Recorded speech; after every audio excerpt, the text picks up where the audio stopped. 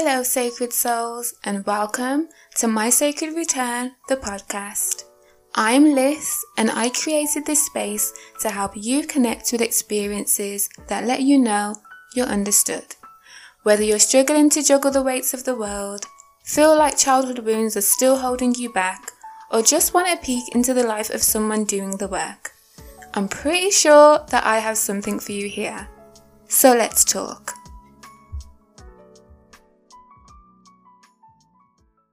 Hello, my sacred souls, and welcome back to another episode of My Sacred Return, the podcast. If you're new here, welcome. I'm Liz, and if you're returning, thank you so much for being here again. Today, this week, I have the guest that I've been telling you about that I wanted to have on the episode. I have my friend Temira. She's so many things, so I'm going to let her introduce herself. But I will say that she has a blog called, in my own words, where she shares, and I'm so glad she's got her blog back because she used to blog before. Now she's back blogging. So if you need to hear anything about motherhood, mental health from the real, not sugar-coated, not made to sound prettier than it is, the truth, then you can go to her. If you want some cakesicles, you can also go to her because she has an amazing business, which I'm so jealous I can't eat yet because I'm vegan, but I might one day. Who knows? But yeah, she's here now. We're going to be speaking about reparenting yourself whilst parenting. And I thought, who better than someone that I know 100% is actually doing the work. So, Temira, would you like to introduce yourself? No, because you've just done it for me. No, I'm just Temira. Yes, as I said, I do have a blog. I don't really put it out there like that. So, but I'm sure people listening to this, it will be something that you'd like to read. So that is fine. You can share the link to that list. But yeah, and you know what? You also reminded me that I do have a small business. That I did start during lockdown. But yeah, I'm just a mom. I'm a mom of two. And that's really like my main focus in life right now, whilst I'm on maternity leave. And doing lots of inner work, like the stuff we're going to talk about today. I love that, like, when you mention being a mom, you just glow. You're not just a mom. Like, that's such a big deal. And I think you're the perfect person to speak about with that, because people nowadays, when it comes to parenting, there's so many things that we have to do with the work on ourselves that although it can be tough, you still like have so much joy in the fact that, yes, I am a parent. I'm excited for us to have this conversation with the ups, downs, highs, lows, everything. Give it to all of us. Before we get into then you being a parent, I wanted to go back to your childhood and start with, how were you parented? So I'm one of three, technically four, I guess. I have an older sister on my mum's side, and I have a younger brother and sister. Then my mum and dad, like, they're married. They've been married my whole life. So they've been married for 31 years. So that on paper sounds like quite a normal, dare I say, healthy family setup, because they were together and I but I just feel like our generation of parents, like, it was just a completely different time. So, when I reflect back, because it's not only until I became a parent myself that I really reflected back on, okay, what were my parents like when I was young? Like, what was I thinking and feeling? And aside from the fact I did go through a traumatic event in my childhood that would have impacted how I view things, if I take that away and I just think about how my parents parented me, it was very much children are seen, not heard. So, you weren't encouraged to express yourself. It was shut up before I give you something to cry about. Don't backchat me. Go to your room. You go to your room, you scream in your pillow. You're like, I hate you. I hate them. But more specifically for me, my mum didn't emotionally connect with me. So I never felt that affection and warmness from my mum. And so when I look back, that is something that sticks out to me, because it's like, when I was growing up and I had friends who'd be like, their mum is their best friend, I used to think like, wow, that must be so nice. And not that my mum was horrible, because my mom's a really sweet person. Like, I don't feel like she has a malicious bone in her body. She's not horrible, but there was not that connection between us. And so it felt quite cold. When I think of emotions, I feel like I didn't really have emotions for a long time. When I obviously did, it was just suppressed with the experiences I was going through at that time. But then also, when it comes to the relationship with my mom, like, we didn't have that closeness. So she's not the person I would call if I'm in a crisis or to ask for advice. She didn't teach me about boys. She didn't teach me about my periods, which is another side of reparenting we'll talk about. And so, like, when you don't have that closeness with your mother, it's like you don't have a connection to your womanhood, because that's your direct connection to your very essence. And so that was always missing for me. And it feels hard to say things like that because I feel like I'm being harsh and critical of my parents, but I'm not. I know that I know and understand that, especially as being a parent, they did the best they could with what they had, but I can't deny the fact that that was missing from my life, and that is how they parented me. I definitely get what you're saying there. I think it's so hard when your parent, they're not a bad person. They tried their best, but still their best, there was like gaps in the way that you were parented that you would have liked them to be filled with something else, whether it's an emotion, a bond, a connection. I think it's harder that way than your parent blatantly being like, this parent was abusive, they did this, they did all of these things.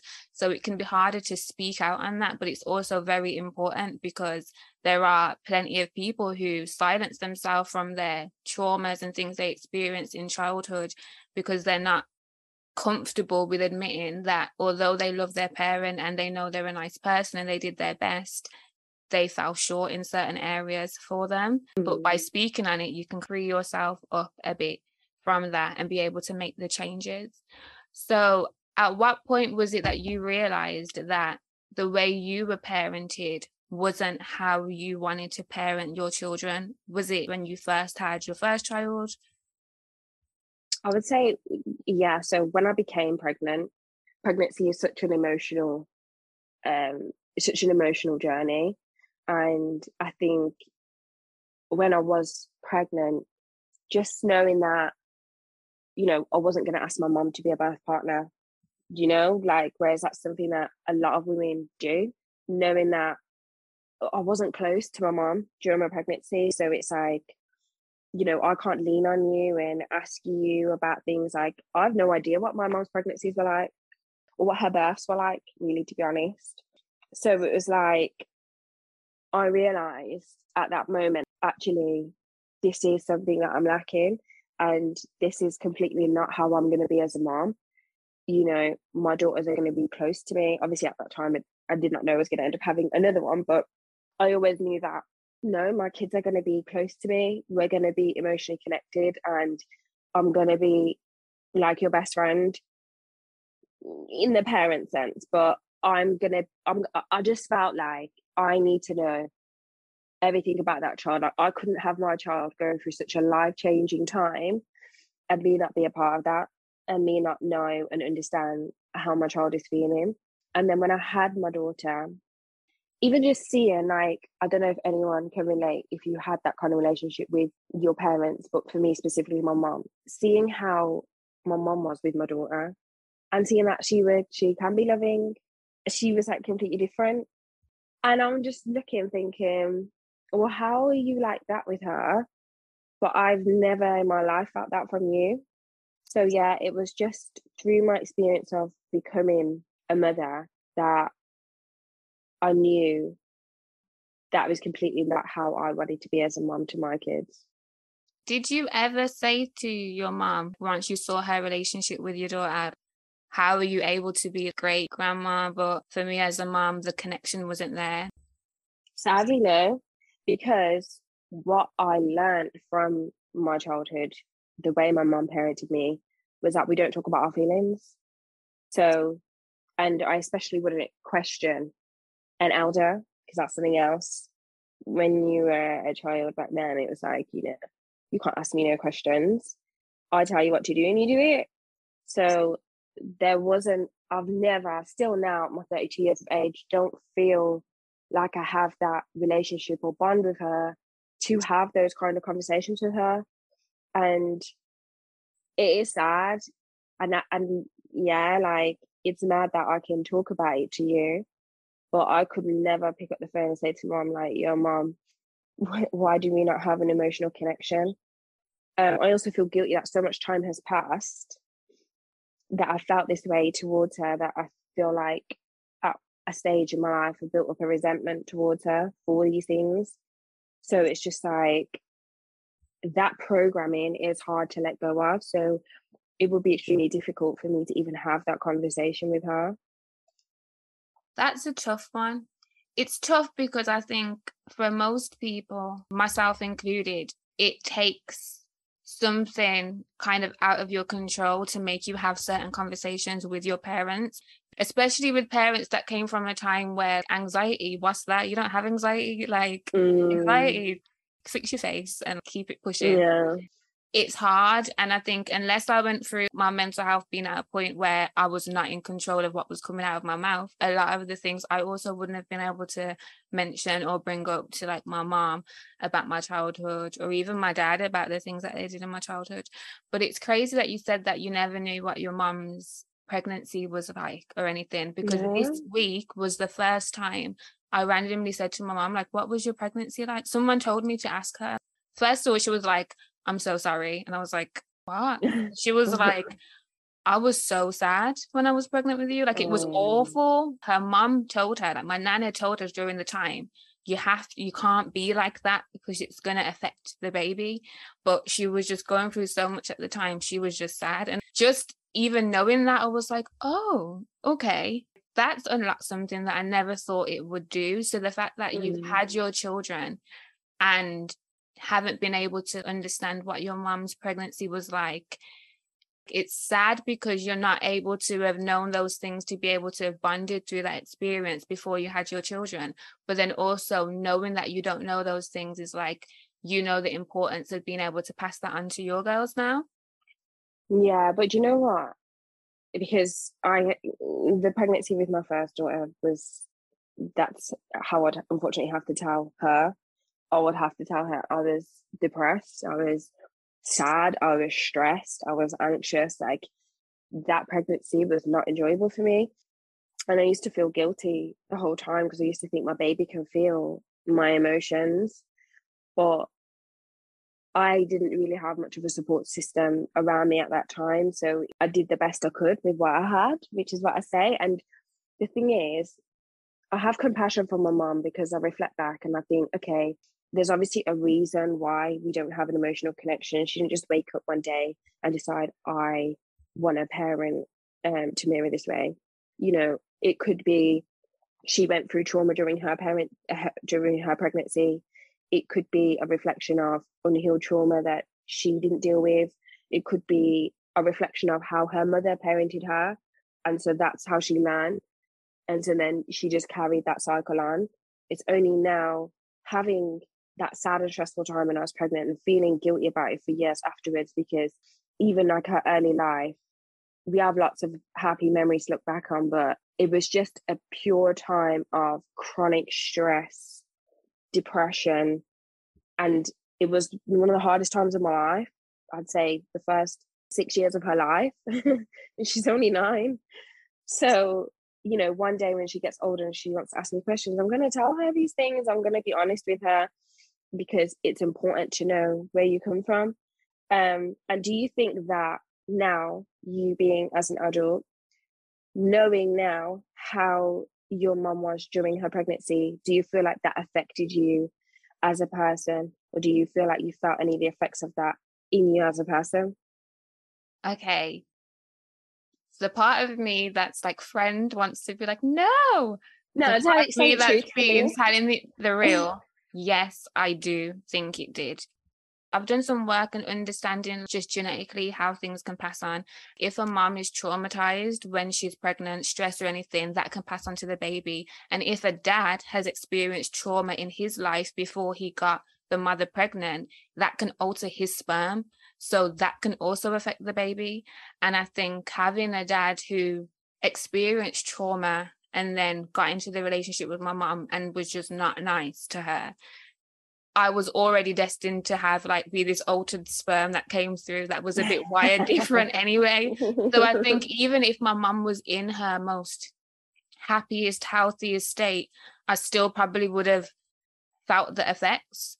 I think when I was born, though, I was born into their dynamic that wasn't healthy, that got worse with me being born. So I think more of my effects are the after effects. It's like the distance that I felt as a child. It's like the power dynamic where I felt like I belonged more to my dad than my mom, because it was that we were both victims. I was just having this conversation with my mum the other day. Do you know, like when people have been to war together and they get PTSD, and then afterwards they're like bonded through trauma, but they don't really talk about what they're going through. That was like my relationship with my mum. I wish she spoke to me more honestly about what was going on.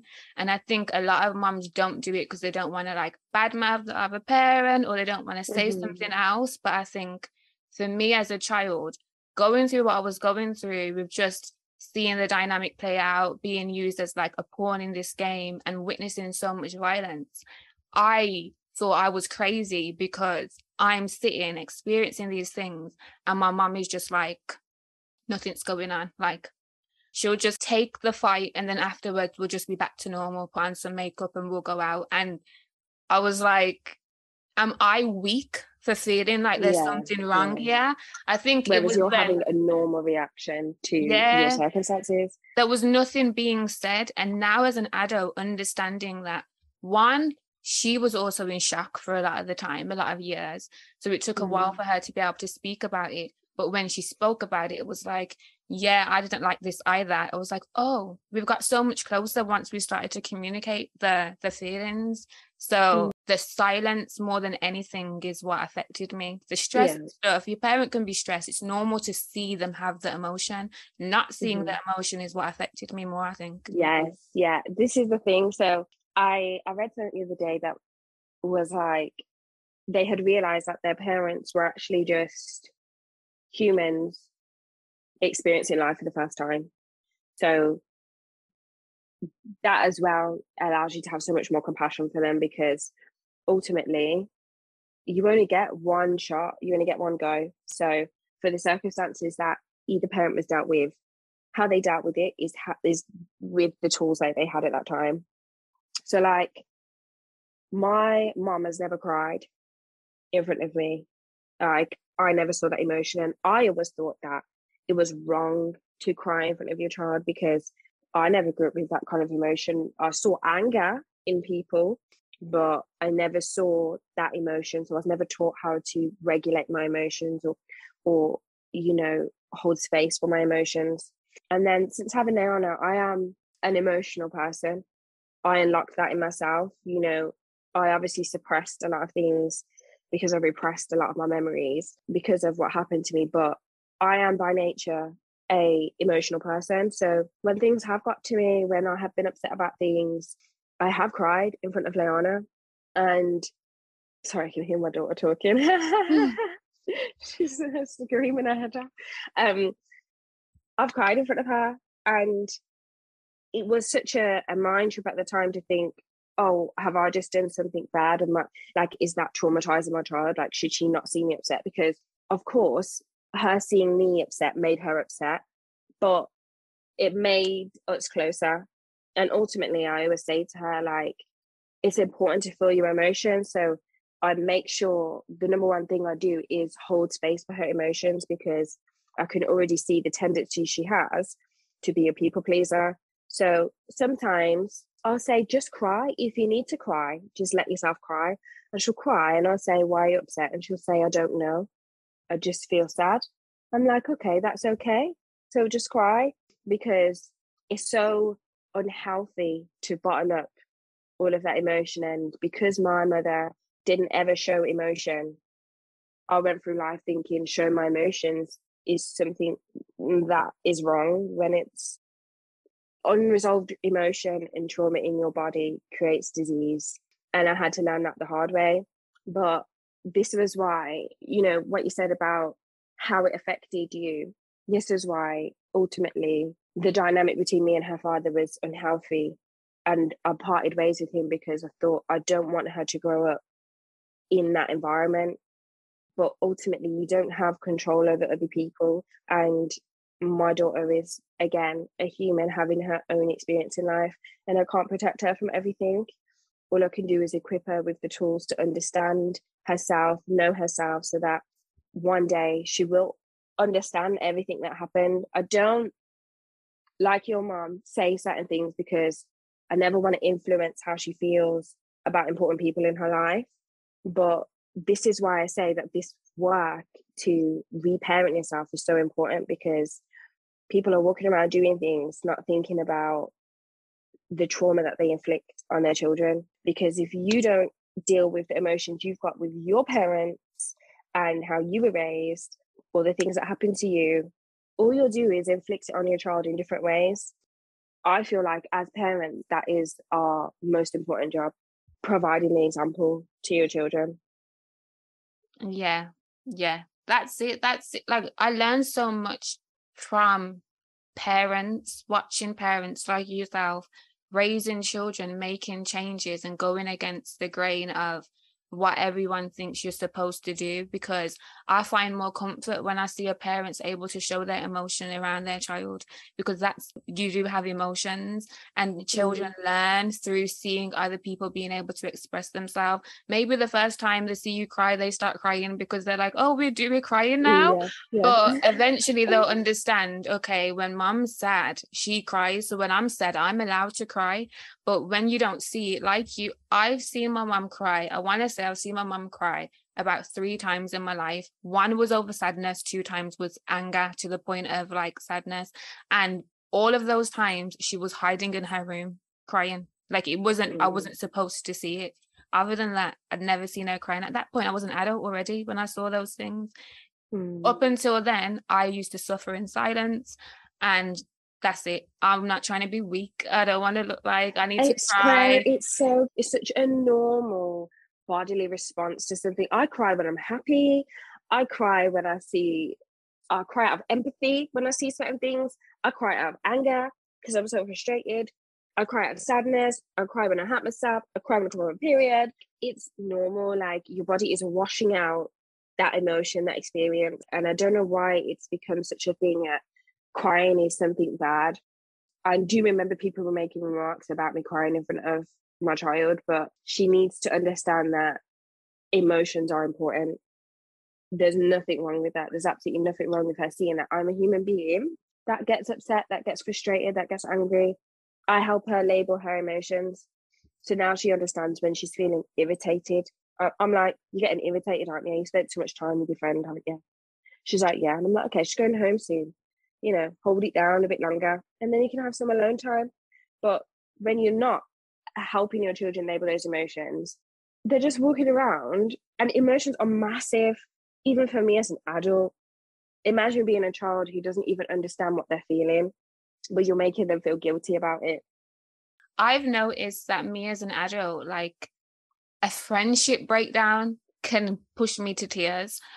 Never would I have done that as a child. And I'm thinking, if I, as an adult, these things are getting me to the core, gosh, how numb must I have made myself as a child to not have been able to express those emotions there? Because as a child, you're so much closer to your emotions, naturally you should be. If you can't feel your emotions at that point, how much are you suppressed? And then as an adult, it's always going to catch up. It's always going to find you. It's always going to pour out and spill out into experiences.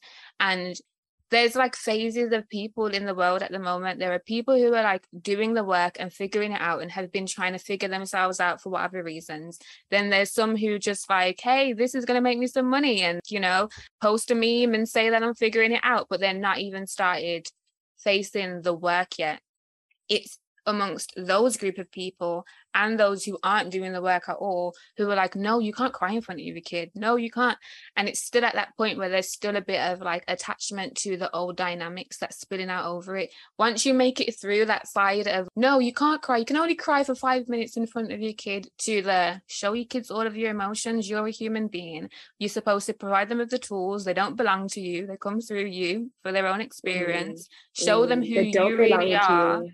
They can figure themselves out. Just as a relationship, like if you're getting in a relationship with someone and they pretend to be someone else and then eventually they show their true colors, it's like, oh, you've tricked me. It's the same with your parents. If they pretend to be this way and you're growing up in life thinking, wow, this is how my parent is, so this is how a woman should be, and then you realize, oh, they actually do have emotions, and oh, they do cry and they do get sad, you're like, oh my god, you tricked me. Now I have to figure it out again. But the parent you trust more than a partner or a friend or anyone else, that you're supposed to anyway. So it makes you really feel like you don't know yourself when you're not able to connect with them. It creates unhealthy coping mechanisms, because ultimately you're still going to feel that emotion, whether you're addressing it or channeling it, you're going to have that emotion. So like when you were saying how, you know, when you were younger you didn't cry, like I don't remember, I don't feel like I cried for a very long time. And like I was being bullied quite bad in that area. Like when I look back at the things that the kids did to me, I can't believe that as a child I didn't have a big emotional display about that. Like it's traumatic when I think about if someone tried to do that to me now. But because it was very much like tough love, I couldn't be crying about it all the time, because it was like, well, it's going to happen, so you've got to deal with it. So I ended up self-harming when I was 14, 15.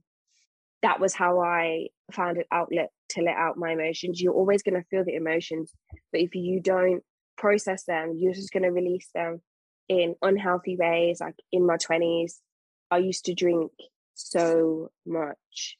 When I look back, I couldn't even dream of drinking the amount I used to drink. And I get it, you know, when we're in our 20s, early 20s, like we do go out, we have a good time. It's a normal part of culture to drink, but I was drinking heavily because I was trying to suppress how I felt, because I wasn't talking to anybody about how I felt, because I hadn't dealt with all of the things I was dealing with and had been through. If anything, even if you just looked at it as, and even running off into toxic relationships because you're looking for something to fill that void, that is why it's so important that you don't raise children to continue that cycle. I don't want my daughters to be suppressing their emotions, growing up and finding unhealthy outlets, and in 20 years time they need to go to therapy because I raised them this way. Because your children, the things that you teach them, the experience you give them in life, that is who they become as a person. So when I see people replay the same cycles, like they come from a single parent household, so they force their children into a single parent household. Don't shoot me down, but there are a lot of mothers just repeating the same cycles from their mothers because they're not happy with that man anymore, or because that man doesn't want to be with them anymore. I'm not talking about people who are running away from domestic abuse and serious things like that. And I'm not talking about men who generally don't want to be a part of their children's lives, but I'm hearing stories of capable men, capable fathers being kept from their children because of how bitter that woman feels. And they can't see that they're just repeating that cycle for their children. Their children are going to grow up, oh, my dad didn't care, my dad wasn't there. And then they will release that in other unhealthy ways and potentially then go on to do the same thing. So that's why I'm saying it doesn't matter at what point in your journey you realize, okay, I need to heal this inner child. I need to deal with how I felt as a child. I need to honor how I felt, that were the needs that weren't met as a child. It just matters that you do it, because at any point you start that journey, you're healing your future kids' journeys. Like all the kids you already have, they need to see that from you. I just think it's just so important, and I just think it's really sad how much people will be in denial of this. Yeah, that is the saddest part for me, because the longer you're in denial, the less time you have to make a change. And the craziest thing is 6 months of your life dedicated to making a change can change so much, but it just takes starting. And I think for anything in life, Starting is always the hardest of anything. Starting the gym, starting anything, starting just a diet, starting anything is always the hardest. But once you get into it, it starts to become a habit and it gets easier. Doesn't mean it's going to be the easiest thing in the world. Doesn't mean you're not going to go back from the old space that you've been in, but it gives you that experience that you're able to say, I am able to do this. Like, I've shown myself I can do this. So if I do feel pulled back into that space, or if I do feel triggered again, oh, this is something that held me down for a couple of months. Let me go back and try it again. And so many people ignore that. Like what you've mentioned when you were talking about the bitterness that comes through. I know people won't like that, but I see so many people, these things always get publicized, right? With social media now, they say something, it goes viral, and they spill more of things that shouldn't be proud of. Continuously going back and having children with someone who doesn't take care of your first kid is something that gets me. When mothers go and they've had a child and the parent because they want their kids to have the same dad. Yeah, that's the craziest thing to me, because it's like you're giving the children the same incapable dad. You know he's not capable. What message are you giving to your child that you already have, or children you already have? Then you're going to bring more children, and still when you speak on it, the blame, there's no accountability for yourself. It's just that they're such an awful parent. But if you knew they were an awful parent already, making them a parent to another child, it's like, I think we still haven't got to that point yet in society where there's enough people saying, hey, but you are actually complicit in this story. Like, you didn't need, you were the victim at first to a point, right? But then now the next child is born. What are you going to tell your child? And I think these conversations, a lot of people don't get to the point of how it affects their children. They speak on the drama. They don't care about the kids. It's accountability. Like, a lot of people lack accountability. I feel like our parents back then, it was all about respect. Now I feel like it's about how things look. So you care more about, oh, I don't want to have 2 baby dads. I hate that term, but so I'm going to have children with the same incapable person. Whereas if you just took the time out and just focus on yourself and just healed yourself from all of that stuff, and then actually gave yourself a chance to meet someone who's right for you, who could be right for your children, that means way more than someone being able to say, oh, she's got kids. I've got 2 daughters from 2 different dads. I'm not ashamed of that. The relationship didn't work out with my first daughter's dad. He is a parent to our child. I then met somebody else and now we have a child. Like, there's nothing wrong with that. You're worried about opinions on the internet more than the quality of life for your children. And that's what gets to me. It's scary to see it play out in this space as well. There's so many free resources. And by the way, I actually said that when I was younger. At the time, I don't even think we'd had a child yet, but I remember being younger and being with my friends and saying, like, if it didn't work out and we'd had our first child, I would have another one so that my kids have the same dad. Because when you're younger, you just have these, I don't want to say pathetic because it sounds really hard, but you get caught up in image, like that's it's image. And I think a lot of people will be in denial, but basically you just don't want to take accountability. It's okay not to be perfect. It's okay not to be the perfect person, the perfect parent. I haven't been a perfect parent, like I said to you. Unfortunately, my pregnancy would have been stressful on my baby. The first however many years of my life, we did a little bit live like gypsies. We lived in 7 different places, and that wasn't really through my own fault. It's not like I was just like, yeah, we're going to pick up and move every 5 minutes, but have to take accountability for the fact that would have been unsettling for my child. I was depressed. Okay, it's not my fault that I'm going through depression, but it's definitely on me to make sure I get help for this depression and I become a better person so that that doesn't impact her quality of life. It's just taking accountability, which I find is something so rare these days because everyone just wants to point fingers at somebody else. It's somebody else's fault. But it's okay not to be a perfect person. Like, none of us are. I don't believe anyone who says they're a fully healed person, because to me, the healing journey it's ongoing forever. You're not God. You're not Jesus. You will not have undone. There's no way I could have undone all of the things that have happened to me overnight. It's a journey, and every time remember we were saying before, every time you get that little bit further on your healing journey, something else crops up and you're like, wow, I need to heal that as well. You should be able to take pride in that, because again, that's something you're teaching your kids. It's okay to make mistakes. You've got to learn from the mistakes, and then you build a new life from that. But everyone's just concerned about how they look and how it looks on the outside. That narrative, I've seen that play out even just as a child and watching my dynamic in terms of like family members. Like there was this image, and I feel like my mom, she wasn't the sister that got married. There was a difference between her and some siblings, and it's like everyone's married with houses and all these kind of things. And even though we as children were excelling and smart and different kind of things, because we weren't in special tutor groups or because we weren't doing certain things to a certain image, it was like, how can they possibly know how to do that? And they don't have these resources. So it's still, it doesn't fit this image. And growing up, I realized how much image held weight, but I never could have prepared myself for the social media side of things. It was like, there was still a balance. It was like, okay, my family may care about image, but then I also have friends and their family don't care about image. Now I'm thinking of the children growing up in this dynamic. It's very rare to find people who don't care about image anymore. So where are they going to find their space if they're trying to figure things out? And I think one thing that I noticed a lot that gripes me, and it's griped me for a while, is people who never got what they needed in childhood have this disdain towards kids. The fact that I see so many people say they hate kids is crazy to me. Like, not wanting kids is one thing. You don't have to. Hating kids is a whole nother story. But the amount of people that I see who are like, oh, well, I went through it and I'm fine. So, about children is wild but to you're me. not fine.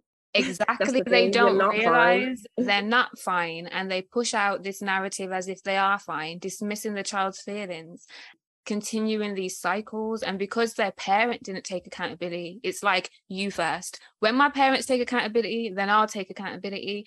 But we can't live like that. We have to just take our own accountability for ourselves and make a change. If we waited on that, no one's ever going to take accountability, because most parents aren't going to, like from the generations that came before us, take accountability for certain things that they've done. Or we're not going to feel comfortable to have the conversations with them to do that. So we're going to just keep on passing on this cycle. But eventually you get to a point where you're like, okay, I need to make some steps now and make a difference. And if it's only me and my children and who are doing this, and one day we meet another family who are doing this, maybe we'll be friends. When did you but when did you start making changes to reparent yourself? And what kind of things did you start doing that were helping you reparent yourself? For me, it was just going on a personal healing journey. So when I did have my mental health crisis, I went to therapy. I've been to therapy 3 times. And at one point when I needed it, I took antidepressants because that's what I needed at that time. And then it was just, it's really hard. It's not nice. But sometimes not sometimes, it's essential that you just stop and look at yourself, what you've been doing, what you are doing, what unhealthy behaviors, things that trigger you. It's signaling to you you're reacting from the past. So there's something unresolved there. Therapy is just, for me, I wish it was something mandatory.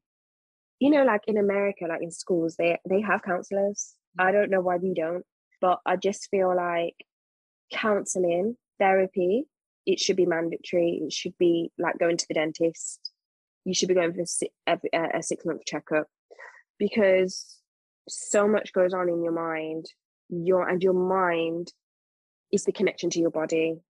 So, if you're not okay in your mind, you're not okay in your body, because your mind controls your body. So for me, the steps was like therapy was the life-changing one for me. And then you find like your own little things. So like for me, it was blogging, but not to be a blogger, because my passion is writing. Like I can write down how I feel quicker than I could tell you how I feel. Like I'm surprised I've got this far during this episode, to be honest. I'm not used to talking this much, but really getting to know yourself and just being honest with yourself. I had to be honest with myself that actually you're not actually dealing with this, you're self-medicating. You're relying on this substance to get you through how you're feeling. Or no, you're jumping from relationships because you still haven't learned the discernment of what's healthy for you and what's not. You're still participating in toxic friendships. You're putting yourself in environments that are a betrayal to yourself. For me, my major turning point was 2020 when we had lockdown. I didn't have social media. To be fair, before lockdown had hit, I'd literally reached breaking point, and I deleted social media just before lockdown had even started. So I was on my own. So when it was just me and Leanna for many years. So at that time, when she was at her dad's, I was literally on my own and spending all that time with myself. I started a business. I got into my fitness. I used to go on runs and walks, and being in nature really helped. And just spending that time in solitude really helped me work through how I was thinking, how I was feeling, and what I'd been through, because there was no distractions. We're used to distracting ourselves. We're scrolling, we're going out drinking, we're smoking weed to get high and forget. You know what I mean? Like, it was really just genuinely committing to going on that inward journey into myself. And it's hard. Like, it is hard. It is hard to sometimes look at things and be like, well, I played this part in that, or I made myself unhappy by doing that. But it's so important because I'd never change any of the lessons I've learned. And the lessons I've learned are going to be so important for my daughters, because they're never going to deal with, well, they're humans on their own experience. So they're going to have their own experiences in life. I'm not naive to think they're not going to experience anything bad. Even with all this work I've done, they may still experience trauma. But I'd like to think that the tools I'm equipping them with and that I'm equipping myself with, that we're going to work through that trauma. You're not going to reach 25 like me and still have unresolved trauma and only go to therapy and only tell someone for the first time about things that happened to you. You're not going to do that, because you're going to be in a place where you can come and tell me. So yeah, it was just getting a connection back to myself, and it's a constant ongoing. So like, even with the birth of my second daughter now, it's a completely different set of circumstances. It's a completely different mindset, and it's a completely different life experience I'm having. But there's still work that I have to do. Like, since having her, now my journey has been connecting with my cycle and really learning about my cycle. And it's so sad that at 32 years of age, that's something I'm only just learning now. But again, that's something that my mother didn't teach me. Certainly not something that's taught in schools. Media teaches you that periods are something to be embarrassed or ashamed about, when really they're not. They're literally the essence of your womanhood. They are a part of you. They are important. So healing my relationship with my cycle and really leaning into that, honouring it and learning it, because my daughter's reaching an age where she's starting to hit puberty, and she's going to come in her period in the coming years. I need to be able to give her the tools she needs to not spend 20, 25 years feeling ashamed and hating her period and hating her body and using ridiculous things like contraception to control them, when really it's something that is your indicator to your health. That's another thing. Even like the color of your blood, how long you bleed, how regular, all of those things that they're telling you how healthy your body is. And so if you have no awareness of that and you don't know that, then you don't have a clue about what's going on inside of you. I had cysts on my ovaries. I had cancerous cells because I used to put off going for a smear test. I was a year late for that smear test. Imagine if I was any later, what could have happened. So yeah, it's all about regaining that connection with yourself and doing the hard work. It's not a TikTok video or an Instagram quote. It's hard work. The deeper you get into the journey, you almost become detached from the world in a sense, because you get so in touch with yourself and what's going on within your body. That's a whole world in itself. The way you're speaking of the cycles, they tell you what's going on in your body. We have our own medicine. There's things our body can tell us that a quote and a meme, and even a psychologist can not tell us. Therapists, we really, when we go in and we sit in and I have people come and talk to me, and it's still like, they're doing their own work. It's just having space held for you to be able to hear yourself, because sometimes the first time we speak is in a therapist's room where we say something out loud that we know we've experienced, but we've never vocalized it to someone before.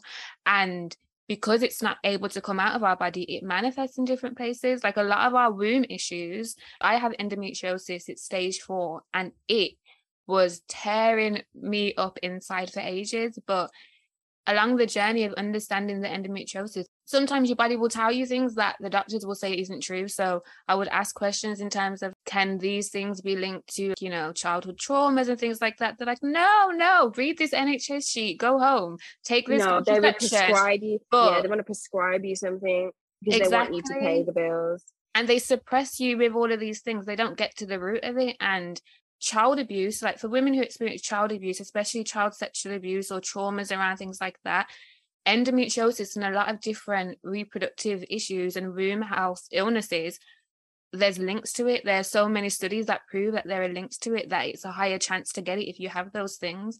We hold all of this stuff inside. And so not being able to look at ourselves and be aware of these things, we do self-harm. Even when it's not the physical sense of doing it, we are still doing it by suffering in silence. Our body is attacking itself because we're not doing the natural thing of crying, of expressing, of being in a safe environment. And although, like you said, it's not our fault, but it comes to a point where it becomes our responsibility to do something, or else it's going to hold us prisoner.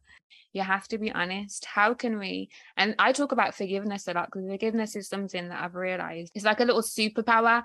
You can relinquish the control that situations can have on you, because we already know, like if we've gone through something, we know we've been through it the one time, but every time we retell that story as if it's part of our life forever, then it comes with us. It doesn't get to stay there. Something that could have happened to us one time, if we're still talking about it 20 years down the line like it just happened yesterday, it's not leaving us. So then when we're not honest with ourselves and take accountability, we can't forgive ourselves for the decisions we made when we didn't know what we know now. Now we might know things that we didn't know 5 years ago or 10 years ago. But if we, even just a year ago or yesterday, if we deny it like it didn't happen and don't take accountability, then we can't forgive ourselves for that decision that we made when we didn't know any better. Now we know better. Okay, next time, don't make the decision. It doesn't mean hold ourselves prisoner to what happened yesterday. Yesterday's gone. If we need to apologize for something, apologize and move forward. Nothing heals by just sitting there thinking, oh, maybe I was a B-word. Maybe, I lashed out when I didn't know how to express myself. Maybe I did these things. Okay, but now we know better. We can do better. Our parents that came before them made decisions that they may have thought were for the best, but didn't work out well. And instead of turning around and saying, okay, I messed up on that decision, they'll be wrong and strong, and it keeps passing on. And that's something that needs to be nicked in the bud now. People don't realize as well the power of holding on to bad, negative feelings that manifests in your body. Like, that's why I don't understand when people have dedication to disliking people or holding a grudge. That is so damaging to yourself, to the point where you're putting your disdain for someone above your own health. That is affecting you in ways you can't see today, but you're going to see in five years' time, probably even sooner, depending on the thing. But as well, I would just say, when going back to the cycle, it's not just knowing the cycle and stuff like that, but how long have you been walking around not aware, like with no awareness? A lot of people are walking around without awareness, whether that be by choice, whether they don't know where to start or they're scared, but not having awareness on how this stuff is going to impact your life experience and then in turn your children's life experience. Like, it's not good enough to say that we don't know anymore. I feel like there's enough information out there for us to know. And I still think the other day, it was quite eye-opening. Like, when you're pregnant, so when I was pregnant with Sky and Lay, they already held all the eggs inside them that they will be born with. So it was like, when you're inside your mother, your future kids are inside of you too.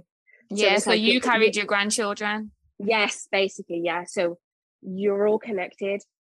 So how can you not think that it's important that you heal yourself, and that's what it means about generational cycles. You have to think. I was going to say something with brought up TikTok to my head. You gotta think big. You gotta think bigger, because it's bigger than you. And as well, especially with this whole internet age, stop traumatizing your children.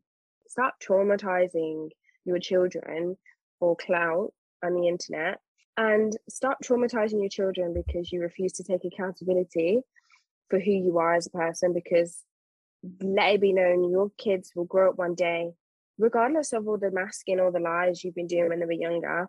They're going to get older and they're going to look at you as another adult and know that you didn't do the best that you could have done. They're going to see you for who you are, not just as the title that is the mom or dad. They're going to one day see you just as the adult you are. Is the adult you're being today who you want your kids to look at? Is it going to be someone they're going to be proud of?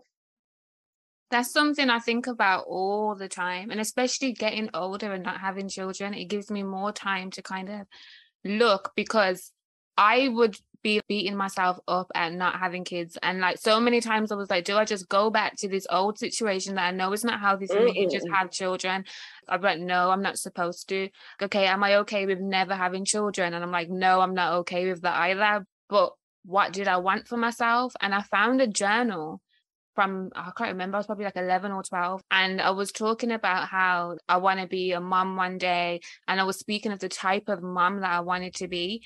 And I was just laughed to myself, because I'm like, there's no way I would have been able to be anything of that mom if I had children sooner, because I don't feel like I would have had the courage within me to have learned the lessons that I've had to learn now if I had children with me. Even with siblings and being the oldest, still had less time. It took me literally God saying, okay, you need to learn this lesson. You want to be this type of person? Here's psychosis. You are in solitude. You can't do nothing for no one. You can't be people pleaser. You can't be anything, because you can't even take care of yourself. And that was where I was able to actually like, oh, okay, let me become who I'm supposed to be. And it gave me the courage on my own accord. Without that mental health break, I don't believe it would have happened. I believed I would have still been there, a doormat. I'd probably be in an abusive relationship right now, have kids, and ruin my kids' life. And it would have been that same dynamic that kept my mom in her relationship with my dad, knowing that she should have left before she even had me. I would have just repeated that cycle. But like you said about like you carried your grandchildren, I remember the first time I saw that and I was like, Nan, did you know I was in your room? Like, I was so excited. But even when I'm figuring certain things out for myself, and luckily, like my mum's still here, all of my other grandparents have passed now, but she, obviously I would have been in her room. And so I go to her sometimes when I just randomly think like, And was it like 2 weeks ago? I was like, Nan, do you have any pictures of you when you were a kid? And she was laughing, right? Because back then in Jamaica, who had cameras? So she was like absolutely in pieces. But we get into these little conversations where I get to know just her life before she was a mom. And then when she first became a mom, and like that whole dynamic, and getting to know her outside of Nan and just as a young woman figuring things out, I see so much of my mom in her and then me in her, where these cycles have continued. And now there are decisions that I make where when I'm first making them, she's like, no, you can't do that. It's wrong. You can't not speak to that family member. You can't do this. You can't do that. It's not good. You shouldn't live like that. And then like 6 months down the line, seeing me happier and healthier, she's like, I wish I had the courage to do that. I wish I was able to have done that. And I'm like, oh my God, when you're healing, you're not just healing your kids, you're healing backwards. There are wounds that have continued from before. Like your mom, the reason why you two haven't connected could have began way before. It could have began with her mom or her nan or whoever. But by making these changes, everyone who existed before you was like, oh, thanks. Like someone's tried something different and has just opened up this door for freedom, because otherwise it just stays trapped. it's all connected. And I think Mm-hmm. nowadays people forget how connected it is, especially because sometimes when someone mentions that things are connected and they're saying it and, you know, they attach anything spiritual to it, people are like, oh no, here we go, that spiritual stuff. It's the crystal babes. Like, oh Yeah, gosh. it's the rock But girls. yes, but there is also, it's like, yeah, okay, the crystal babes and stuff, we love a crystal, but also if you love science, if what religion, whatever it is, if we brought it all together and we brought a religious teacher, a scientist, everyone together from all these different faiths, backgrounds, there would be the share things. Cycles continue unless someone stops them. We need to make changes, but you're making so many changes. What's like the major difference you see between how you parent Sky compared to Lay? I think the biggest change would be I'm not coming from a place of survival mode anymore. When it was just me and Lay, everything was survival mode. I was up against a lot of things. I don't believe that because I was a singular parent. I know people get in their chest and in their feelings if you say you're a single parent. Yes, the dad is involved in my child's life, always has been. But that Monday to Friday, that school run, that constant is me. All the doctor's appointments, all the missing work because they're sick, all that shit, that's me. But that aside, those principles aside, parenting a child by yourself is not supposed to happen. The job is too big. I can't work full time, financially run a household, and be emotionally healthy, mentally healthy, socially healthy, and everything to my child. That is way too many jobs for one person to do. That is not the way things were supposed to be. And I carried a lot of guilt for that when I was going through that time. I did always think, especially because I didn't come from a single parent household, that this is not what I want for my child. But I was also not going to just settle with anyone or anything just to have what looks like it should be on paper. Now that I'm out of survival mode, it's a different life experience. And you see a lot about the soft life at the moment. I know it's an aesthetic for people to post about on Instagram, but to me, the soft life is I'm not living in chronic stress. I'm not on high alert. I'm not having panic attacks going to the supermarket.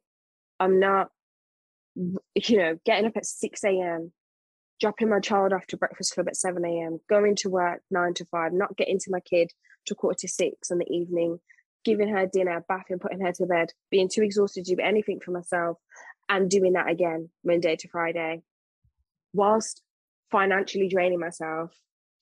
To have that support of a stable, supportive partner, to have an environment of love and peace, it's priceless. And you don't always have to have that with somebody else, but I know that the way I was living life and being in that survival mode meant it was very difficult for me to get all of that work done. It's only when the world slowed down. And so I empathize with a lot of people who may be in the situation I was in and feel like it's impossible. It's not impossible, but something has to give and something has to change. And for me, like, I don't have family around me either. So I didn't have that support. So for now, the difference, I'm still the same mom, but I'm mothering from a different place, and they both reap the benefits of that. It's just a completely different change in life experience, and I really do empathize for mothers who are in that position, because it was like hell at some times. Even if you didn't have unresolved childhood trauma like I did, or any of the deep things that I was dealing with, even just to have to do all of that by yourself is too much for one person to do.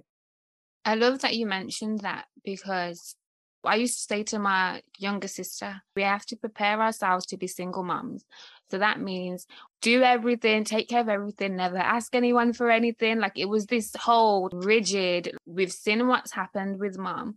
And we don't want anyone to ever be in a position to be able to walk into our place that we pay for and act like they can just come in and abuse us. So we prepare to be single moms, and at the sign of anything, we run.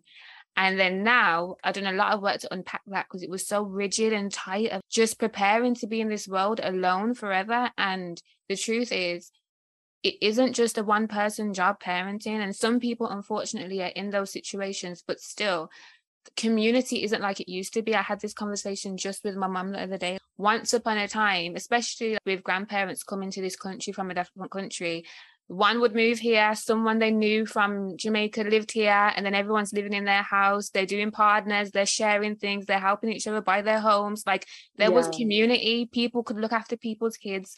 Nowadays it's like a mom has a child, and she could have friends who are, her partner could have friends, and they could all have like friends together, you know, group dates, whatever. They have a child, they break up, and now the women who were her friends, because they're friends with the guys who are with the ex, they pick a side. They're not around anymore. She's left on her own to raise this kid. She doesn't have family. Her friends are all going out in a different space of life. She can only speak about it on social media to some people, but because everyone says, oh, social media friends are not your friends, they don't meet up. It's like this cycle of just being alone with their children at home. Then it's like, don't date yet because, you know, you can't date, you've got a child. And basics, softness is basics. Operate from your heart space. What do you genuinely feel like you need? You feel like you need community. That's normal. You shouldn't feel weak for feeling like you need people to be around. People should be around. We should be helping each other.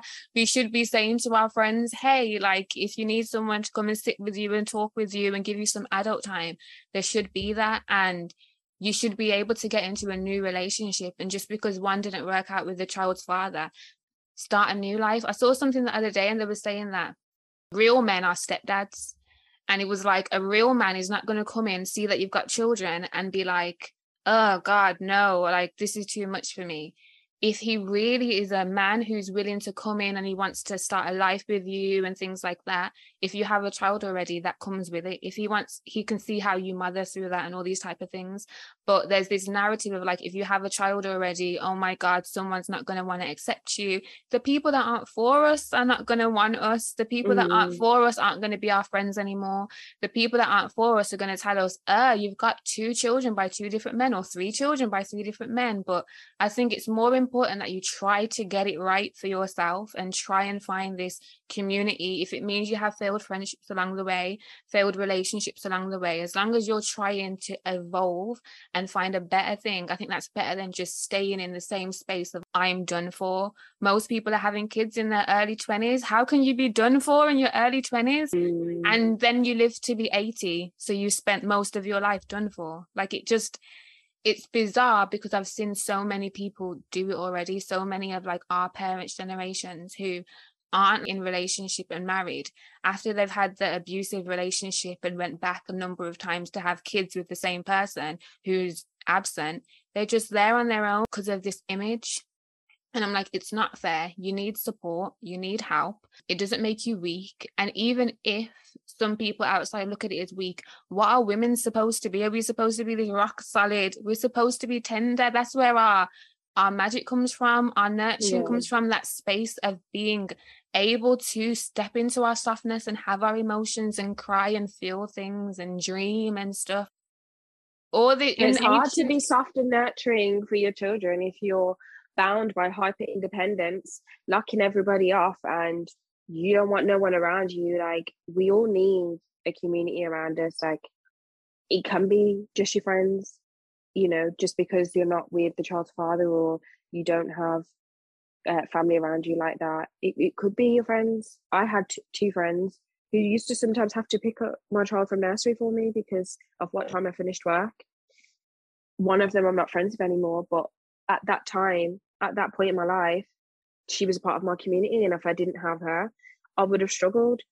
So I just think hyper independence is destroying people's life experience. Like, you do need to have relationships, you do need to have trust, you do need to have people around you.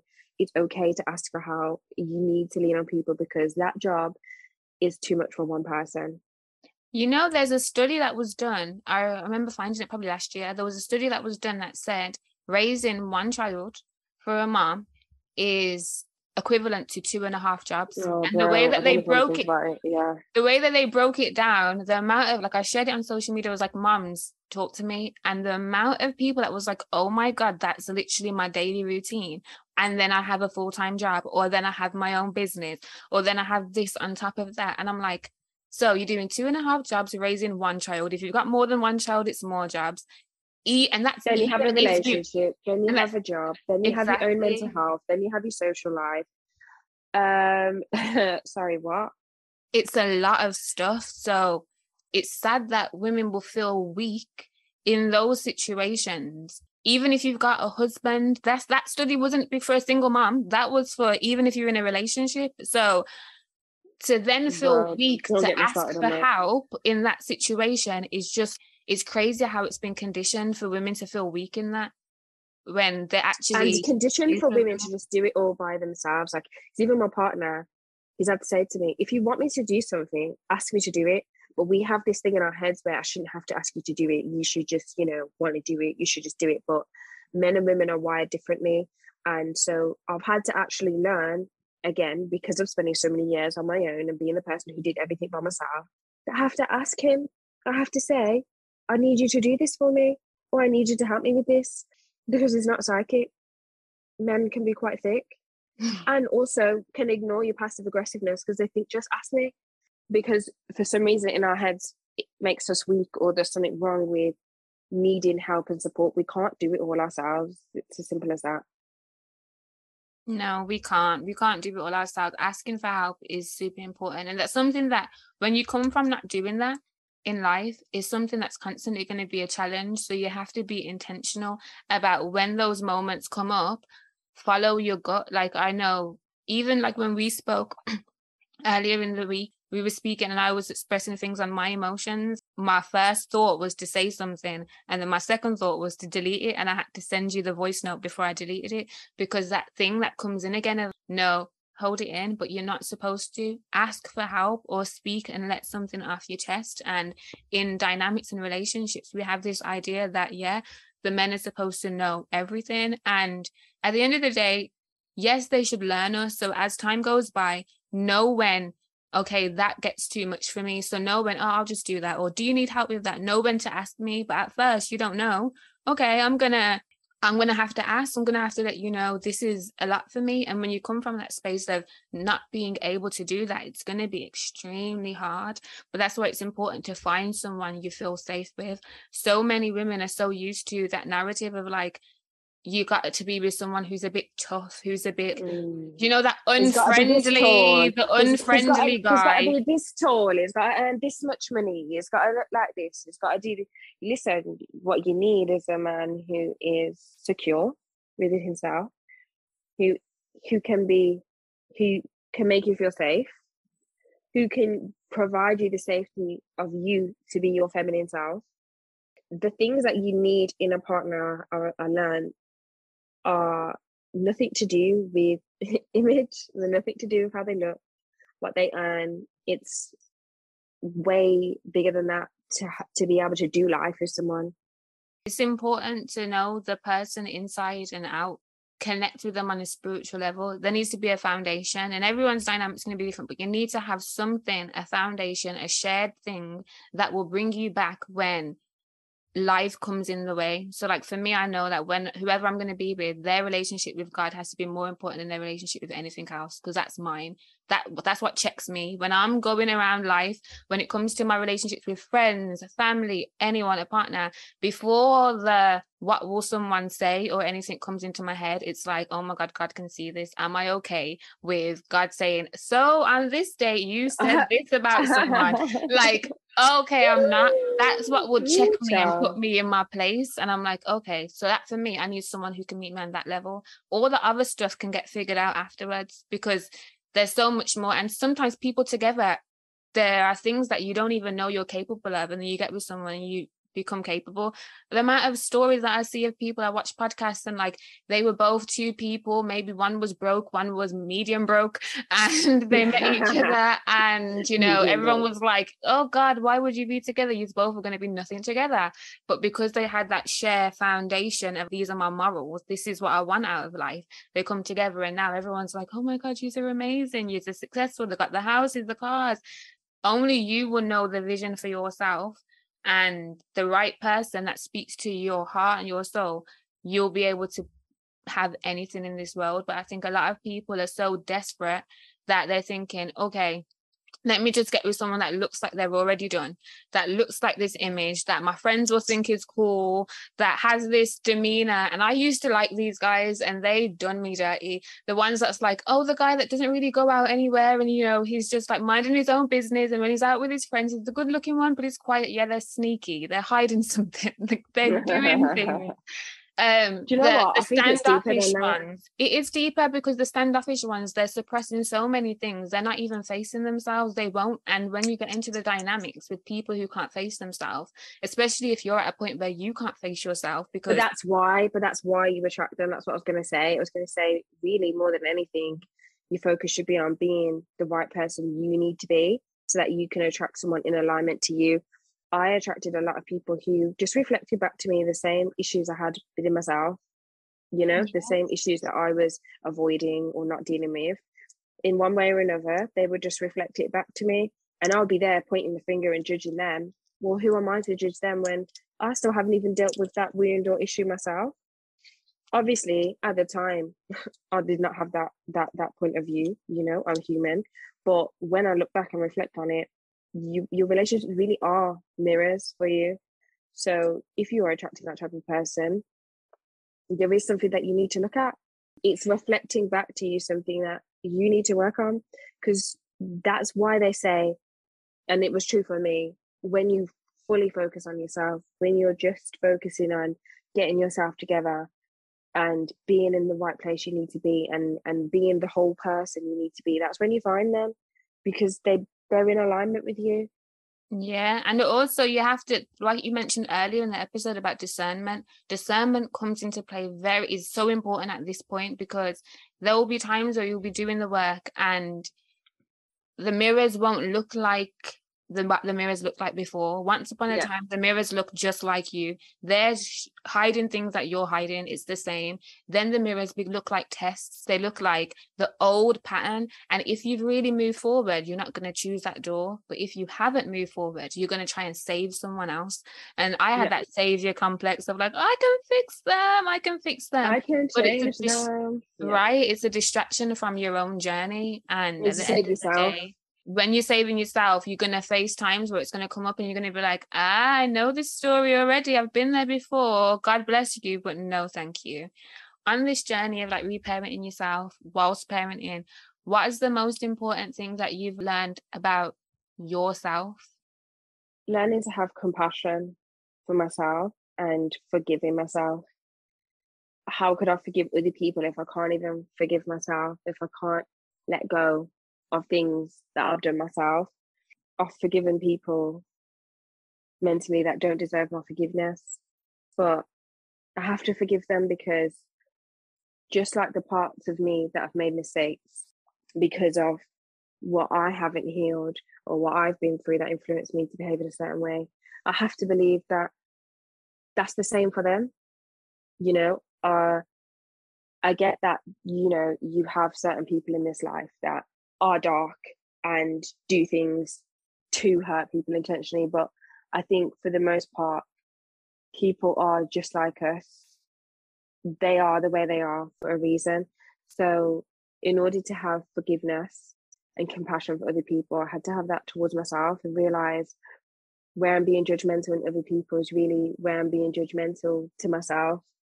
And realizing how I treat myself, you know, I treat myself so poorly.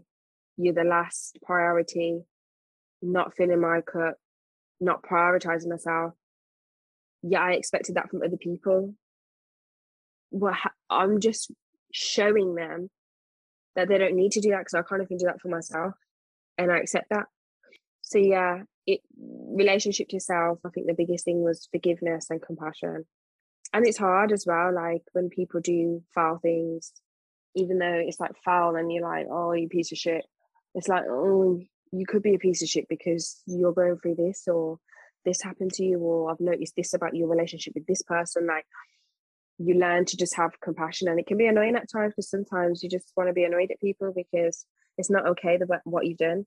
But I have to also see that, well, actually, you can't be using your fingers to judge them, because then that means there's something in you that you've still not healed from and you're still not dealing with. There's so much power in being in that position first, like being in that position where you're able to see that what someone has done is wrong.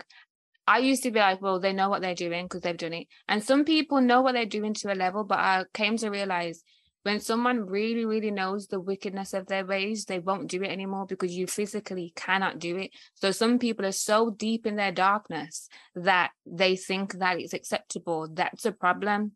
I can have the compassion with the fact that you are so deep in your own darkness that you're not even aware that what you're doing to yourself, because karma comes to all of us. We can't escape it. So to be continuously going through that. And I know when I was in the stages where I was like, oh, I don't care about this person, that person, and I had a foul tongue back, my life around me was a reflection of that. I was depressed all the time. I was sad. I was miserable. I was literally sitting in darkness and letting it consume me, and I thought it was normal.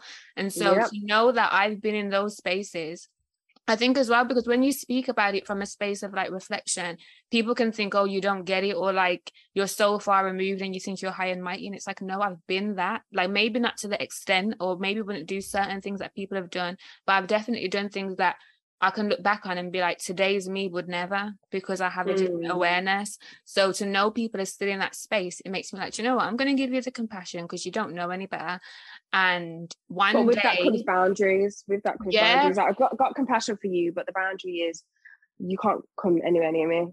And that's it, though. Compassion and forgiveness, they don't come with access. And I think that's why a lot of people don't do it, because they're not able to implement the boundaries. And boundaries aren't easy. Boundaries are hard. But until you're able to implement some boundaries with yourself, those situations of compassion and forgiveness are going to feel like, nah, there's no point, because you feel like you lose part of yourself in the process, when really you're getting to protect yourself from any more of that. And it's like, I can forgive you and not tell you I've forgiven you. I can do that in my own space. It doesn't come with an interaction. It doesn't come with me like giving you a hug and saying, I know why you hurt me.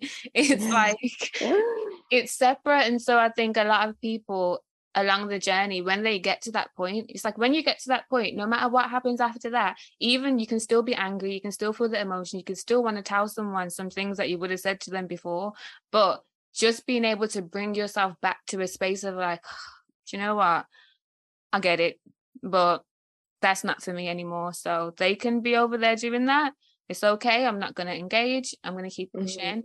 It's a different kind of power you feel within yourself, a different kind of self-control that's not trying to micromanage your feelings and not feel them. It's like, I'm controlling this situation to not give it the power to follow me for the next year, the next day, the next week, and keep writing my story for me. I'm the author of this story right here, and it's my journey that I can live for myself.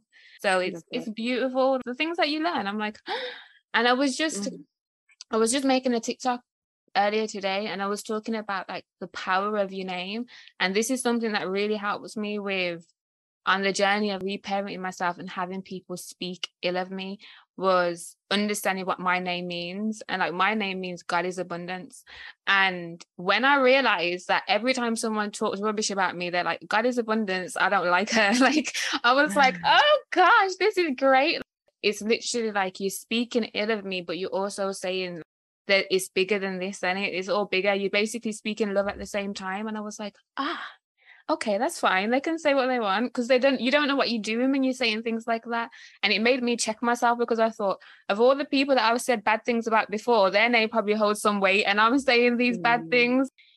the power of our tongue and how we let our thoughts run with us. When it comes to this journey, it's just about being honest, not perfect. It doesn't matter if every day you make mistakes. It doesn't matter if every day a thought crosses your mind, like you want to tell someone something about themselves that's not too pretty, but then you bring yourself back. It's always about what you do in the end. You can have all these options.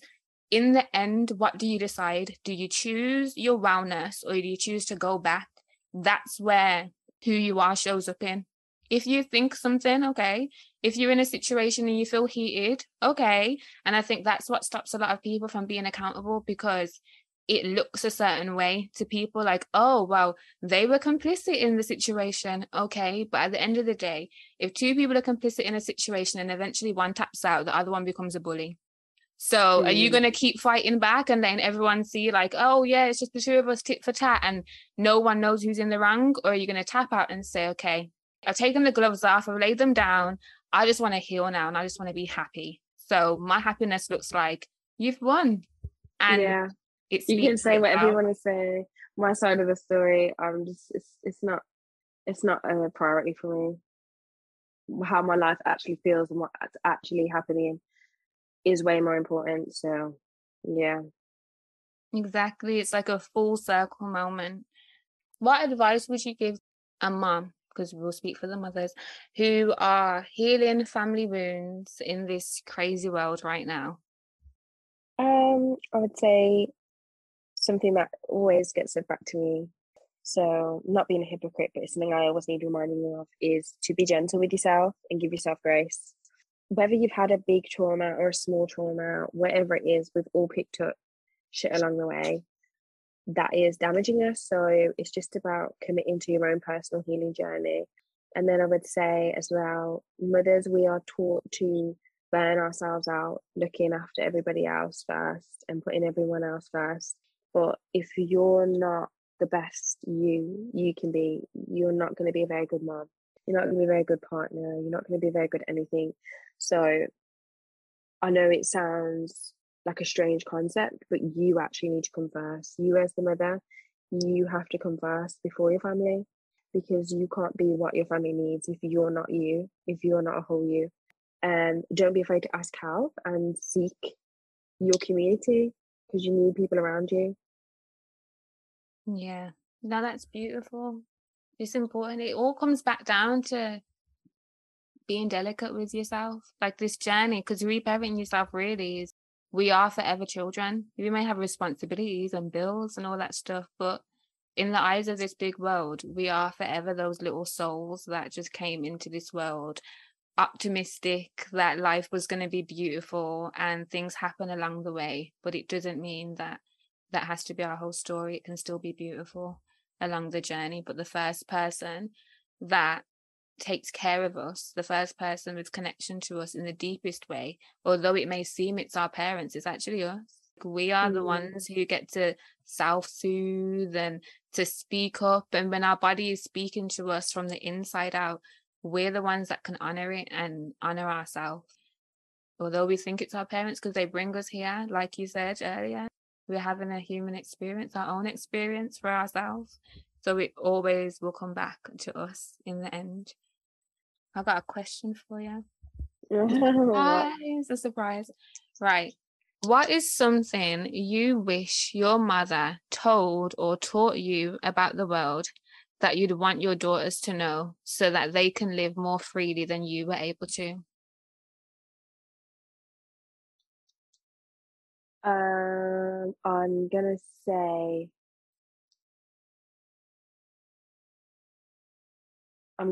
say self-love. And what I mean by that is, all you have in this world is yourself. That little monologue that's going on in your head all the time, like when everybody's gone home, when there's no one around, it's yourself. You're, no matter if you try and escape into other things, into other people, you still have to come home to yourself. So what I'm already started teaching, but what I will hopefully teach my daughters is that they are their first home, and they must love themselves. They must know themselves, and they must be grounded and rooted in that, because life is going to throw so many different challenges, experiences, and if you are not in connection with yourself, you can get lost in that. And some people aren't so lucky. Some people don't make it out the other side. Some people lose battles to things like that. So I wish she had taught me to love myself and to know myself, and taught me that I am my own home. And that's what I'm going to pass to my daughters. And they're going to be so lucky also to have that experience. It's beautiful. It's inspiring. Like, I do literally, like, I look and I see you, and there's a couple of other moms who I just see working on yourself and working on yourself whilst parenting, and it's not like a secret. Like, your children get to benefit from that, get to go along the journey. I think it's so important. Like, the first time we're going to be exposed to community is as children in this world, and our first idea of community is our family, and it starts in the home with our parents. So if you can hold them safe spaces to be honest about your journey and go alongside your children with your journey in tow, they're going to be able to move through this world. And just how they treat other people as well, it'll be reflected. Like, the way you parent will definitely cover them in certain areas. Just the type of person you are on the journey as well, the way you heal yourself, it benefits other people. Like, you've given me wise words at times where I've needed them, that I'm able to, then someone else comes to me in a similar situation, I'm able to repeat those words. Like, everything has a domino effect, and you just never know whose life you're impacting. Also with your blogging as well, like, who's reading it, then how it covers your children in the world. Like, there was a time where I was at a house party and I was really sick, and this girl found me in the bathroom. She was like an older girl at the time. So calling her a girl, was she a woman yet? I don't know. I feel like she was young. And she found me in the toilet, and in speaking to me, she was like, "You look familiar." And then she mentioned my mom's name. I was like, "Yeah, that is my mom." She was like, "Oh my God, she helped me when I was like homeless before, blah, blah, blah, blah." She's like, "I still have her number," and ended up sending me home. I didn't have no money to get home from that party, and she paid for me to be able to get home at a time. And I was like, I'll never forget that. It's just like, how you are in the world, it has these other effects that can protect your children even when you're not there. So I'm proud of you. Keep doing what you're doing. I love it. I live for it. There's definitely some things about pregnancy and parenting that I'm going to need to learn from you along the way, because this is community. This is how it comes together and helps us. So is there anything else you want to say? No. No, I'm all talked out. I can't believe I've just spoke for this long. Well, thank you very much for coming and sharing with us. I am going to leave the links to your cakes and also for your blog in the bio, so everyone can go and check that out. Thank you so much for listening. Stay tuned, because there's more episodes with more conversations, and if there's anything else you want to hear about, then just send me an email or a DM. Thank you guys, and until next time. Thanks for having me. Thank you for joining me for an episode of My Sacred Return, the podcast. I hope this space made you feel comfortable and that you'll return next week. If you feel called to, please subscribe and tell a friend to tell a friend. You can keep up with me on Instagram at My Sacred Return, and the rest of my social media links will be in the description box. See you next time, Sacred Souls.